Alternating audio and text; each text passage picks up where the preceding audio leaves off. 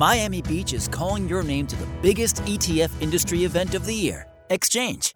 Exchange is engineered to deliver high value by providing a space to learn, interact, and network with the most influential thought leaders in the industry, built with financial advisors, not just for them. Go to exchangeetf.com to register and enter EOTW for 50% off your registration. Again, that's exchangeetf.com and apply the discount code EOTW. See you in February.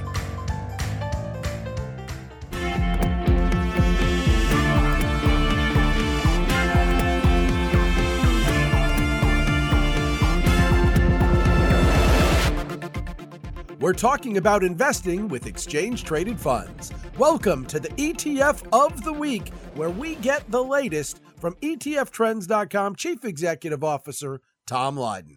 Tom, Happy New Year. Great to chat with you again. Happy New Year, Chuck. Your ETF of the week is the Crane Shares Trust Quadratic Interest Rate Volatility and Inflation Hedge ETF. Ticker symbol IVOL. IVOL. It's the Crane Shares Quadratic Interest Rate Volatility and Inflation Hedge ETF. Now, this is something completely different in terms of ETFs. There's really nothing else out there like it. So is this a case where this is a great way to do things, or is this a case of we see something new and go, hey, we want to put this on our radar screen, but we want to watch it pretty carefully before we do anything? Well, the good thing, Chuck, is this ETF has been around for a while. Even though it is innovative, it's actually put up some pretty big numbers. In addition, as we go into this new year, one of the key words for the year will be inflation. We've seen it in 21. It's one of the major concerns for advisors and their clients over the last 12 months. We've seen prices across the country go up, whether it's in the grocery store or at the gas tanks. And just because of the troubles in the supply chain, Chuck, it doesn't seem that they're going to be coming down anytime soon. Housing prices have gone up. We're seeing labor costs increase as well. It's just tougher to get people to work at restaurants or food service places or hotels. So with all that in mind, what we know is inflation can eat away at your purchasing power. And with that, it can eat away at your portfolio if you don't get decent returns. It can also work against the fixed income portion of your portfolio if the Fed is forced to increase interest rates, which they've signaled they're planning on doing later this year.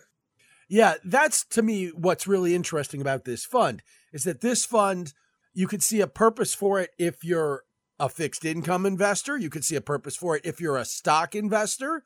You could even see a purpose for it if you're a real estate investor, given how real estate is so tied to interest rates and mortgage rates, et cetera.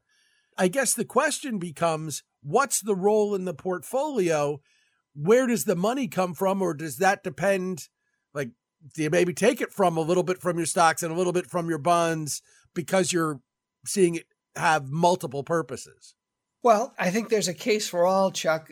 If you're concerned about valuations on the equity side, if you feel like the stock market is running hot and valuations are fairly high right now, especially in large cap domestic equities, and if that's a big part of your portfolio, there's a very low correlation to this ETF and the Dow Jones Industrials or the S&P 500, for example. So in a way, you can take money off the table, put it into something like this, which is getting currently almost a 6% yield.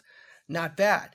At the same time, when we talked about rising interest rates and what that can do to the fixed income portion of your portfolio, so for example, the Barclays Bloomberg Aggregate Index was down last year. After 30 years of declining interest rates, and now with the high possibility of rates going up, hundreds of billions of dollars that are tied to the ag are at risk of losing value. So what are investors doing? They're doing one of two things.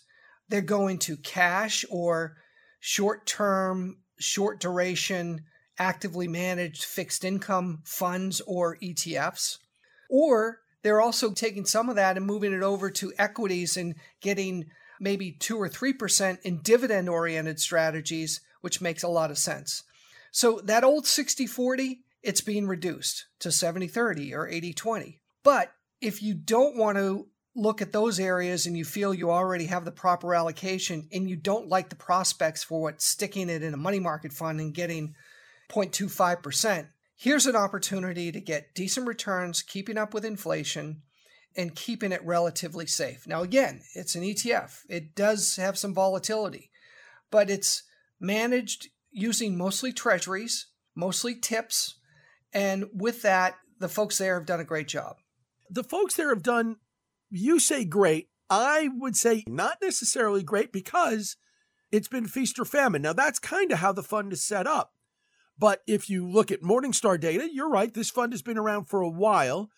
It's still new to my way of thinking because it hasn't been replicated. There's not 12 funds doing this. There's one fund doing this. And back in 2020, this fund killed it. Top 10% of its peer group.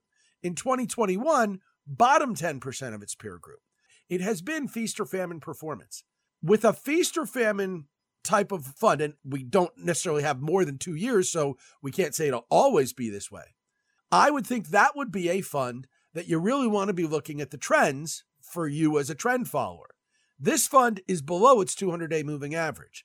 So is this simply, I want to have this here and I need to understand that, like adding a bear market fund to my portfolio, there's going to be times when it does great and times when it does badly? Or is this one of those cases where feast or famine, ride it when the trend is in your favor? To answer your question, Chuck, I think it's really one of those situations where, do you believe inflation is going to be part of the makeup of the markets in the next couple of years? And if you do, this is an inflation hedge opportunity. It's as simple as that. If you're looking for safety, whether it's for your equity portion of your portfolio or the fixed income portion of your portfolio, and you're getting a decent yield, that's something to consider. Yes, the net asset value can go up or down. However, if we are in the early stage of embarking on inflationary times and rising interest rates, with the little volatility that we've had, it's not as big a concern. If we do have greater threat of inflation and a greater threat of rising interest rates, people are going to have to retool their portfolios.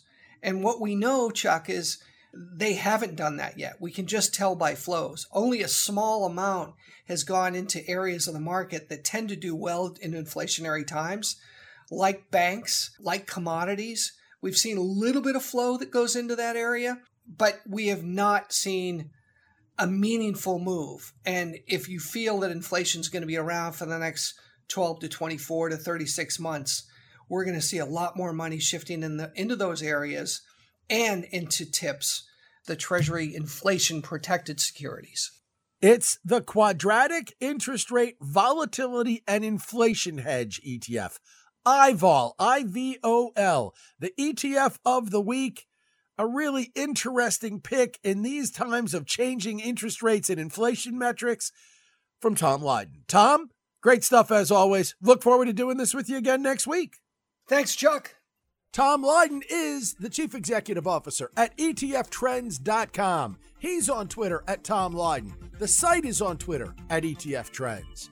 And of course, the ETF of the week is here for you to start every show on Thursdays. But we are just getting started. Up next, I'm going to be taking an audience member's question about worthy bonds and a little bit about I bonds.